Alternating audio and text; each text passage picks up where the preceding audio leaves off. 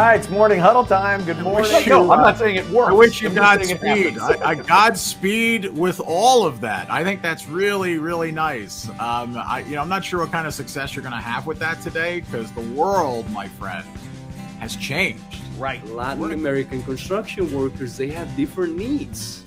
They have completely different needs. These awards have a huge criteria that you have to fill out, and they usually have a community service or community relations portion. Makes them, the most productive with a high performance value.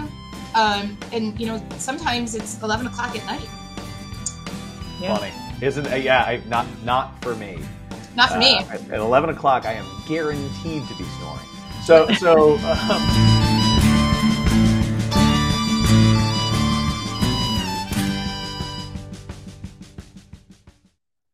Good morning. It's morning huddle time. I'm Chad Prinky here with my co-host and producer, Stacy Holzinger. Stacy, how are you today?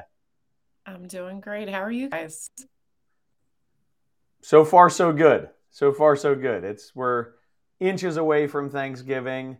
Our house is teetering on the edge of sickness, and we're hoping to be able to actually see family. That's what's going on in my world. We have a good friend and guest, Meade Rhoads, who's with us from the NHP Foundation. He heads up construction for the NHP Foundation, which is an affordable housing developer and operator of affordable housing properties. Meade, thank you so much for joining us today. How are you? I'm doing just fine. Glad to be here. Look forward to this chat. Yeah, same. What's exciting in your house heading toward Thanksgiving? We're headed down to Pinehurst. It's typical plan, right? We head down there, meet some family down there. Look forward to it. Sounds wonderful. It's one of my favorite holidays, right? Just a lot of food, too much food. Yeah, it's the best. An entire holiday that is actually geared around the idea of giving thanks. I think is gratitude is such a valuable thing. I think if we can all stay there and not get into politics, then we will have a good holiday. I think in our house. Stacy, what's going on in your world heading into Thanksgiving? Stacy, we're not hearing you. Shoot, Stacy with the technical difficulty. Oh, no. It's all good. All good. She'll get it straight. I'm confident. I do know that Stacy has not had Thanksgiving dinner with her extended family for 3 years due to the flu. Every time she's had Thanksgiving in the past 3 years, and this year they're fingers crossed gonna actually make it to a Turkey Day dinner. I'm hoping for Stacy that turns out. Again, I'm sure she'll be joining us back. She just had some sort of glitch. But Meade, let's jump into it. So the focus of today's conversation, and I've actually talked to a handful of people leading up to this that are really excited about this conversation, to actually talk to a developer, or somebody on the developer side of the multifamily building community, about what matters from a developer's perspective. And I think you actually bring a unique combination to the table, both as a developer and as a construction guy. So let's start with your story. Right. Sure. Let's see. So I was that kid who used to stand on the corner watching the backhoe, right? So even at an early age, I was interested in it. And then in college, I got a real estate license when I was a sophomore, and spent the summers on the business end of a hammer, right? So in the summertime, I was banging nails. We have that in common. Yep, I did that all through high school and college. Yep. Well, I haven't gotten too far away from it because I'm on a farm. I don't know whether you know it, but I live on a farm, and so I still end up on the business end of a hammer every now and again. So, yeah. But anyway, in terms of my career, I started in property management, and I've come to believe that they're some of the hardest working folks in the real estate industry. They have to push rents with the tenants, and then at the same time not spend any money with the owners, right? So it's just you kind of caught in the middle in the balancing act. It sure is.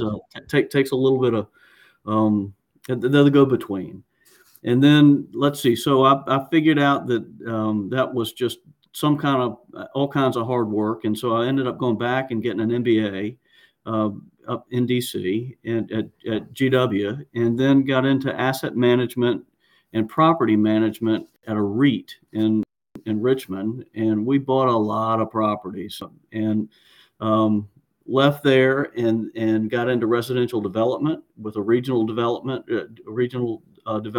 in around DC, and worked on both ends of the spectrum. So I worked on the tax credit end, right? But then on the other end of the spectrum, we also did luxury apartments, and so and not so much in the middle, and then got into commercial development, mixed use development. Was a development partner in Northern Virginia. We did mixed use, commercial, residential, and then and now I'm on construction side, and I work at NHP. We do mostly tax credit work, predominantly. We've got 190 million in work under construction, under active construction now. And let's see what else. I'm a licensed contractor, and I already said that I've got a broker's license. So that's awesome. I mean, it's an extremely varied career, really comprehensive experience surrounding professional real estate organizations, and the construction end is where you started.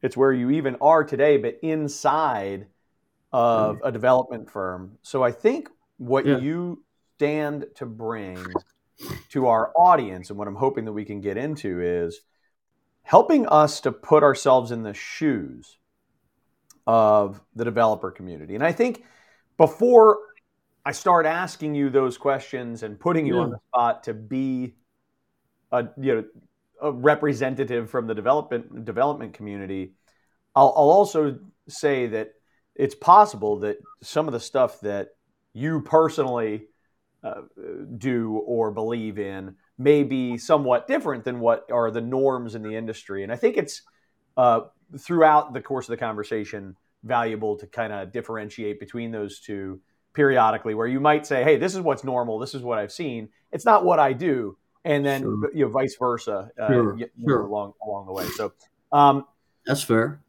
I think at the core of people's desire to understand, when I say people, I'm just going to go ahead and say general contractors and subcontractors have a deep desire to understand why developers' procurement processes appear to work the way they do. So let's start, if you would, in your shoes as a developer. What has been your experience with a typical procurement process for the general contractor? Sure. So let's see. I've never had the luxury of working on a project where we had 100% complete plans and we were putting them out to bid, and the RFP bid. I think the only people that are really able to do that are schools and the government. And I think the people building that stuff might argue that even then, those aren't 100%. Okay. Yeah. But I'm hearing you loud and clear, and there is something really, I don't know, common about that in multifamily, whether it's affordable or whether it's market rate, doesn't really matter. That seems to be a trend. I hear that almost all the time. So for starters, you're saying we're starting off with incomplete plans. We're going through procurement and we're starting off with incomplete plans. And running full tilt. And so I've been in two worlds, right? We talked about the market rate world that I've been in, and I'm currently in the tax credit world. And in both worlds, we often, I can't think of an instance when we haven't had a GC in the mix early on. Mm-hmm. Right? And there is a tremendous amount of value that a really good GC brings to the table. How do you select? So if I'm hearing you right, I didn't hear you say multiple GCs. I heard you say a GC involved early on. How do you determine which GC to involve in that early stage? Are you creating some sort of competitive process between GCs early? It's not competitive. I mean, it's competitive in the sense that we may talk to a couple of GCs about a project, but it's not competitive in terms of like. It's what we look for is somebody who's got availability, who's got capacity, who can add value. We're about to get into a discussion about a three-legged stool, I think, right? At some point. So the three-legged stool being the owner, the architect, and the GC, and assembling a team that can work at a high performance level. And so I think what I'm hearing you say is that it's the competition, if you will, at that early phase is really about finding the right fit. It's not about a pricing exercise at that phase for you.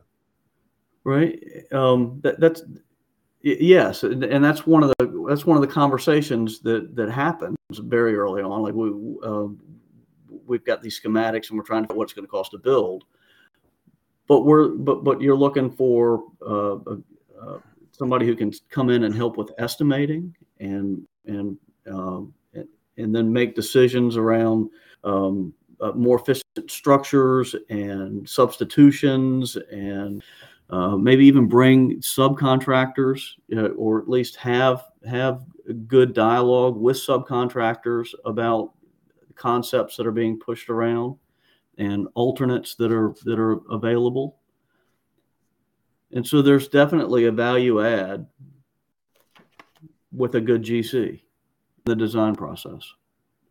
So does that general contractor at that time know that they've been selected, and is there a way for them to not to lose that at that phase in the game? You know, is it a given that they're definitely going to be your partner through the course of the project if they've been brought in at that phase of the game? Like, so to rephrase, do they know that they're the guy or they're the company, and is that a given?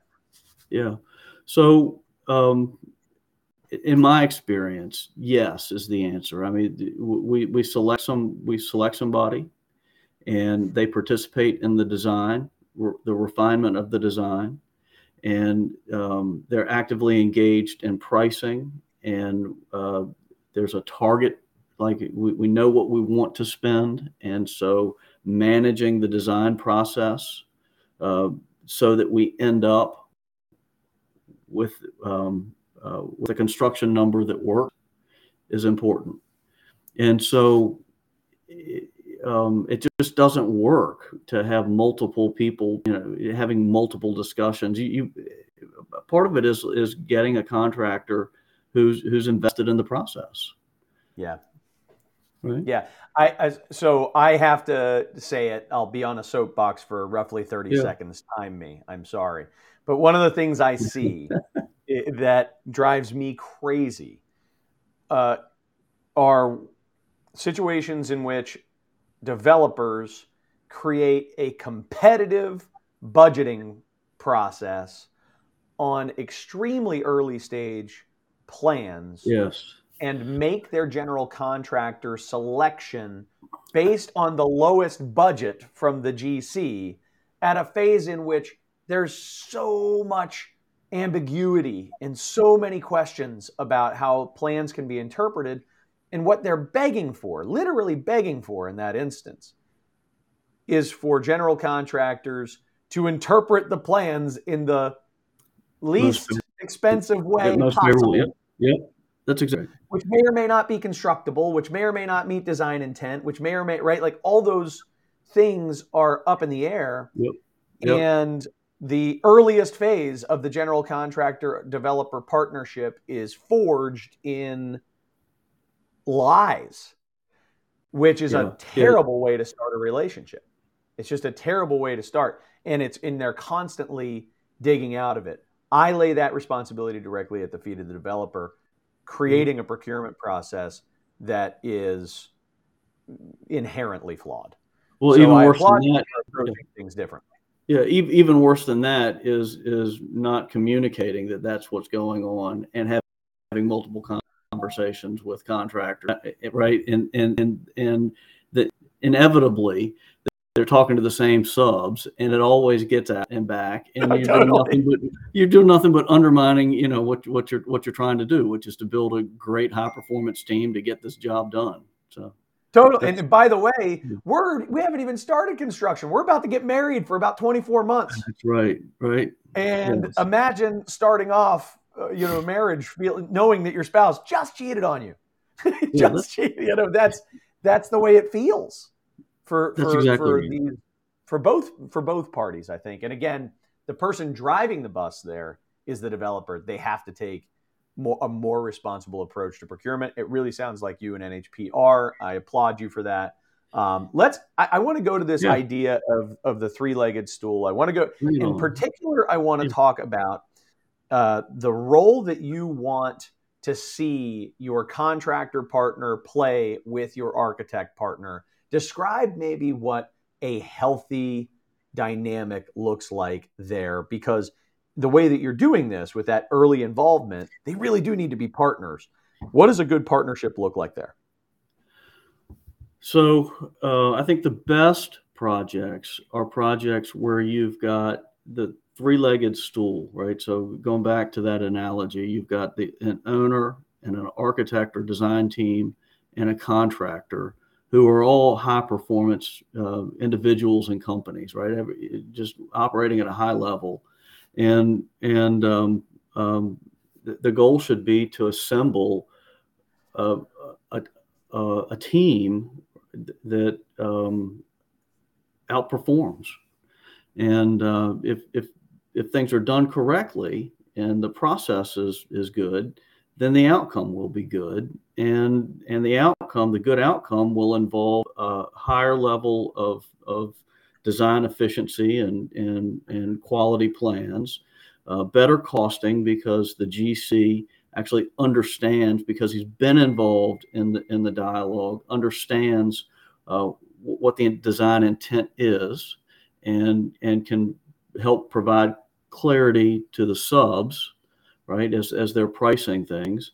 And then the owner is really is the conductor and should be the one assembling this team and setting the bar and making sure that the plans are tight and that the GC is pricing things appropriately. And if the process really works, the outcome is a fairly high level of trust with a fairly high level of, group of individuals. I think it's that term that you just tossed out at the end, trust, is something that it's a topic I'm obsessed with.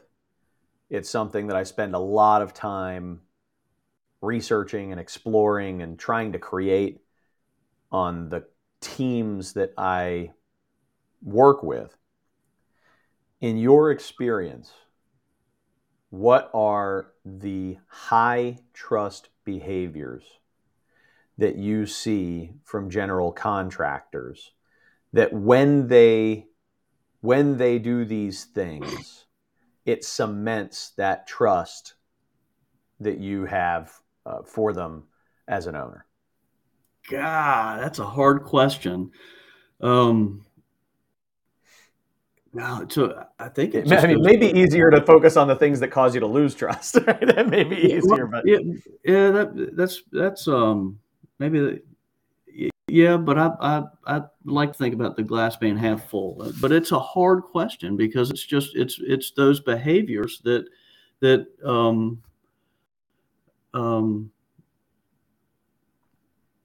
so what is it? It's perseverance, it's thoroughness, it's thoughtfulness, it's honesty, it's it's having the hard discussions before you're married, not after you're married. It's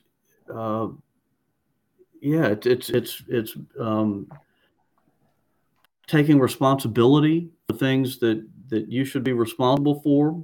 But then if somebody stumbles, one of the three-legged, going back to the stool,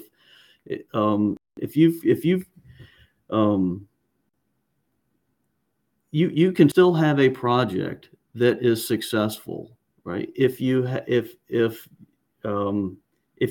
two really strong legs of the stool, it's awfully hard to stand on one leg for 18 months, right?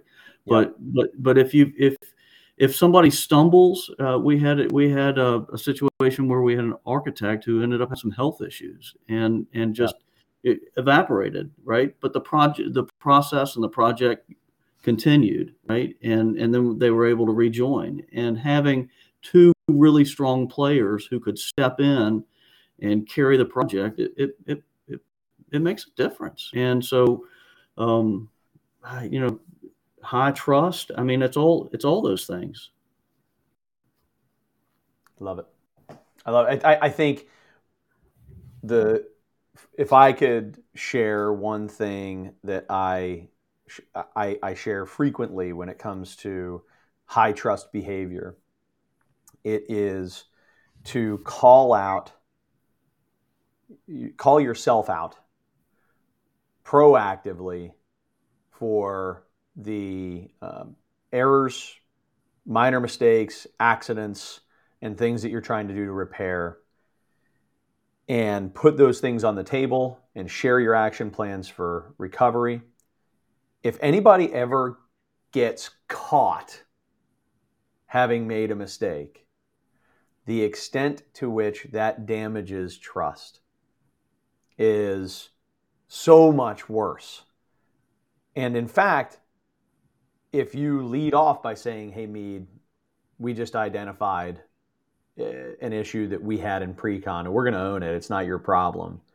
But I wanted you to know that we have a bust. We're going to figure that out and try to create a solution with these three trades to see if we can recover it. I'm bringing that to your attention just so that you know we're trying to figure out a collaborative solution that doesn't in any way change your expectations for the product, right? It may even motivate you as an owner in that situation to say, really appreciate you sharing that with me, Chad. Just tell me what the damage is.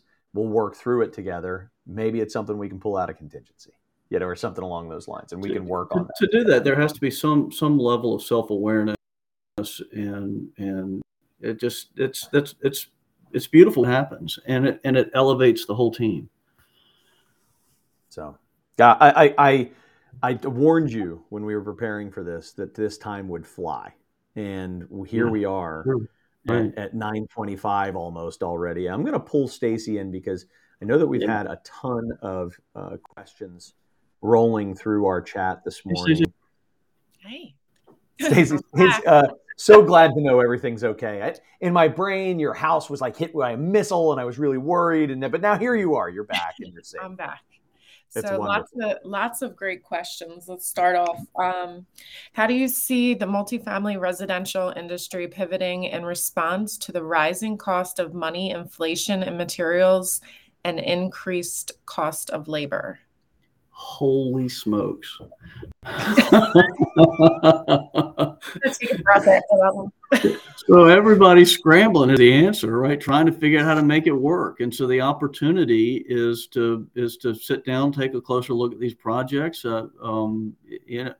figure out how you can skinny them up and make the scope work.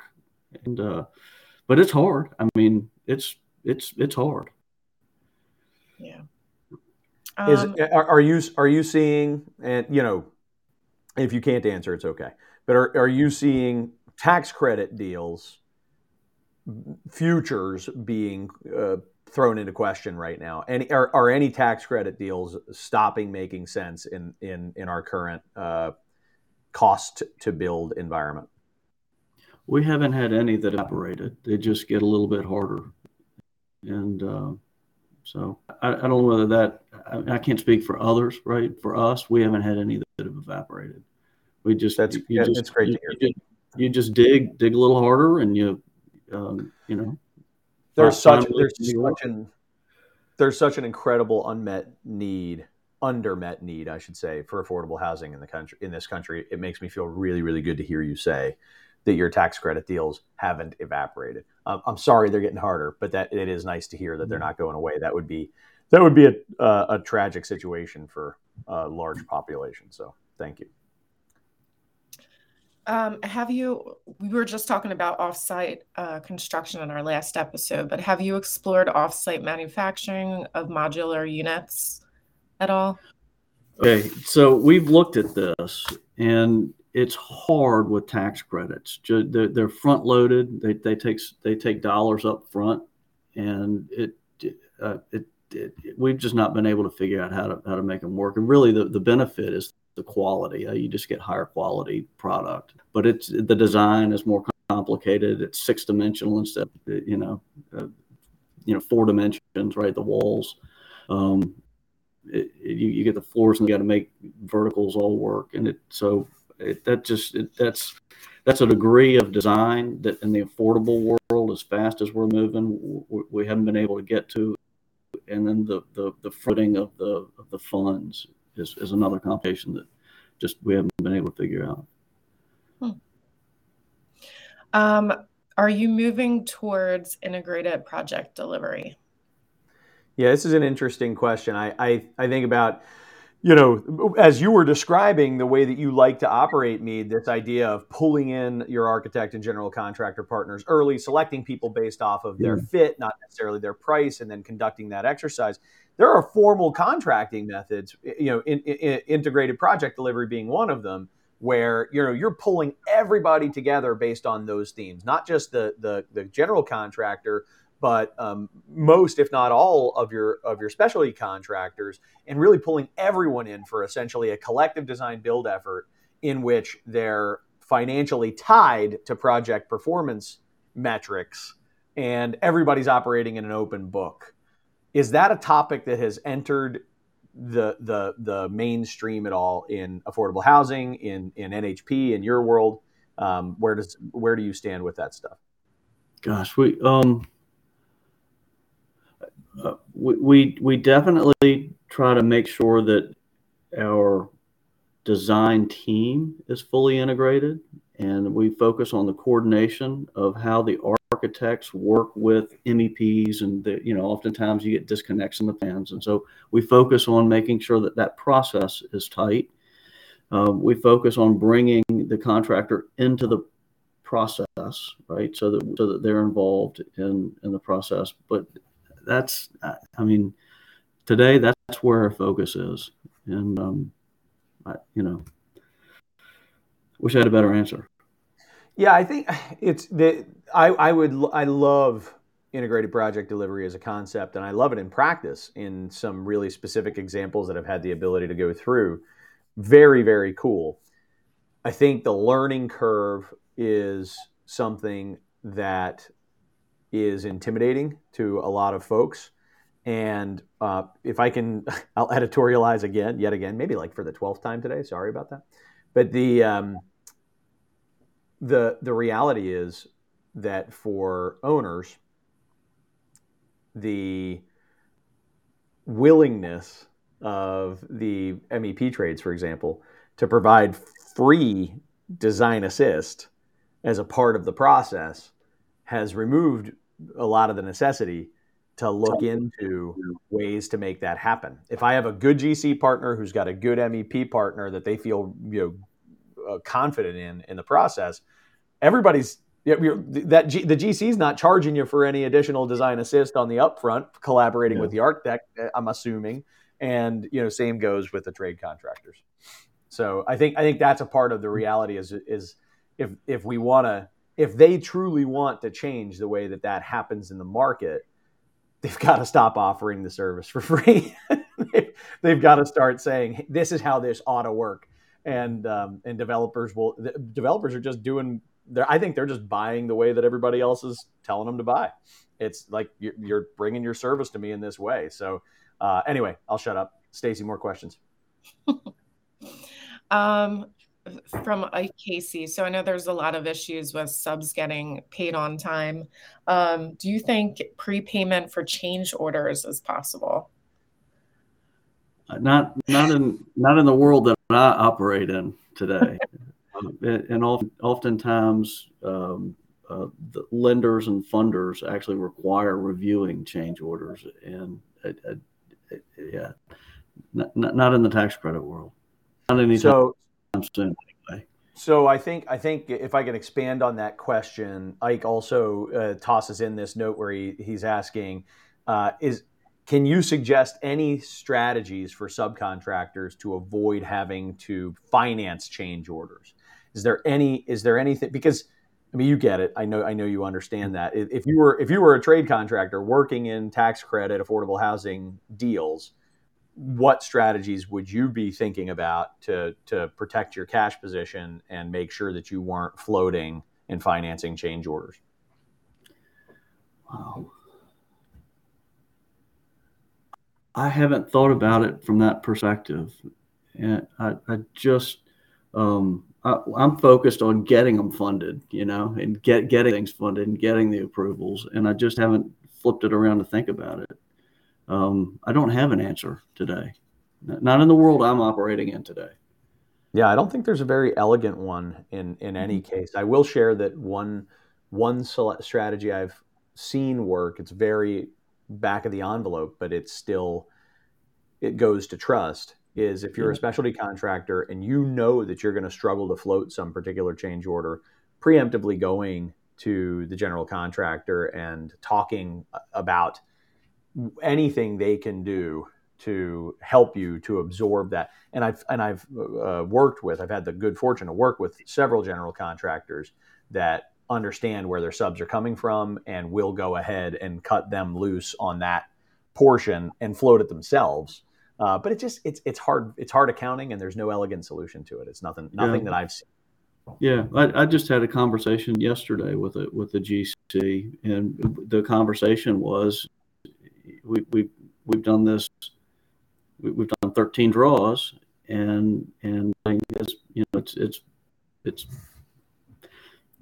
it's been 44 days is what it's been taken to get to on this project to get it done. And if we're not able to fix it, at least we can communicate about what it is and manage expectations so that people know what to expect. It's just to having the hard conversation what it is, and we just need to plan accordingly. Awesome. All right, Stacy, what else we got? Just a couple more comments here from Paul and Jeff. Paul was just saying the federal mandates reporting labor rates, insurance, etc. on the government's money is a huge issue. I don't know if you have any comment on that. Can you say that? Can you? Sure. Paul said the federal mandates reporting labor rates, insurance on the government's money is a huge issue. Yes. And it's a challenge for the developer, right? Because we make commitments on these projects, on these funded projects that we're going to make and have certain participation. Yeah. I just couldn't get that out. It wasn't working, right? And so we make participation requirements or promises, and we really, I mean, it's the Fed, right? That's around. I mean, we need to make them, and we need to report them, and we need to report them accurately, and so tracking that stuff is important, really important. The best thing that a trade contractor can do, I think, is to be bulletproof on their reporting requirements on a tax credit job. You're going to have all these reporting requirements, and also collaborating with your fellow specialty contractors to make sure everybody is also going to be successful. Because if and I think maybe what Paul's alluding to, particularly as it relates to change order payment delays, is that one trade, if one sub doesn't have their stuff together, and it can hold up the payment of a whole change order, not because anybody's trying to be a jerk, but because literally there's federal requirements that they will not release the money. The money is not going to be cut loose. And exactly right. You might have, the electrical might be, being held hostage by the concrete sub, because the concrete sub isn't tight on their requirements. Right. And then the GCs just need to step in and help with the paperwork, get it done, right? Whatever it takes. Whatever it takes. I know that's tough. And Paul's like, "Yep, that's what we're doing." I'm sure. So, well, good. What else do we have, Stacy? Any others? That's it.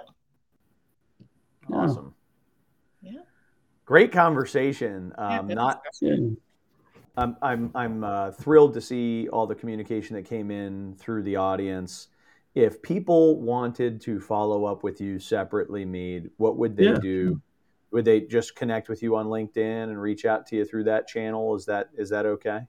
That would be fun. Sure, that would be fun. And I'm glad to help any way I can. If we're asking questions, we must be trying to get improve and get better and with our understanding and all that. So yeah, we'd be glad to help in any way we can. That's great. Yeah. Thanks so much, Meade. Yeah, absolutely. Anything that you want to? I'm sorry. Go ahead. Is there anything that you want to say in parting?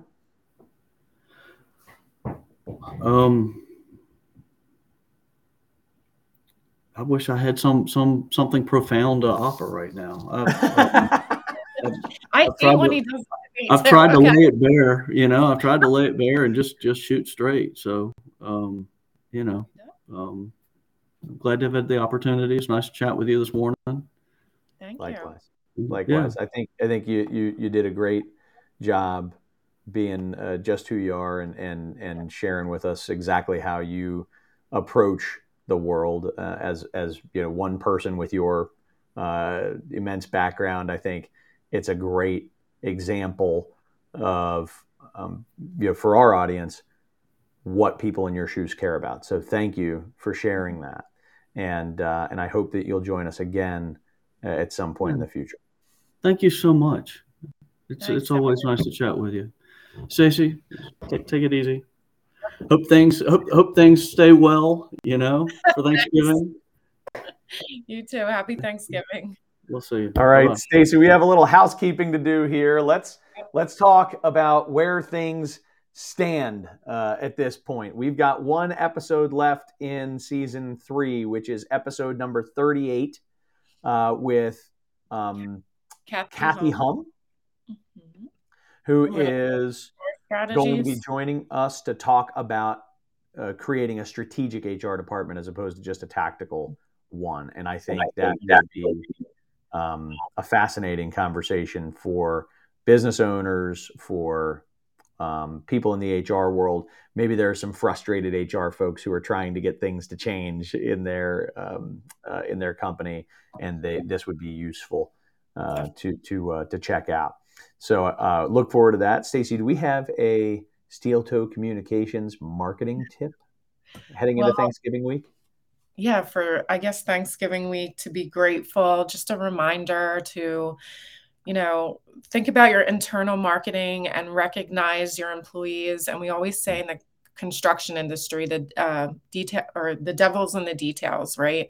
So when you're telling someone, just don't say you're doing a great job. Actually put some thought into giving them a nice compliment and being grateful for what they do. That's it. I love that.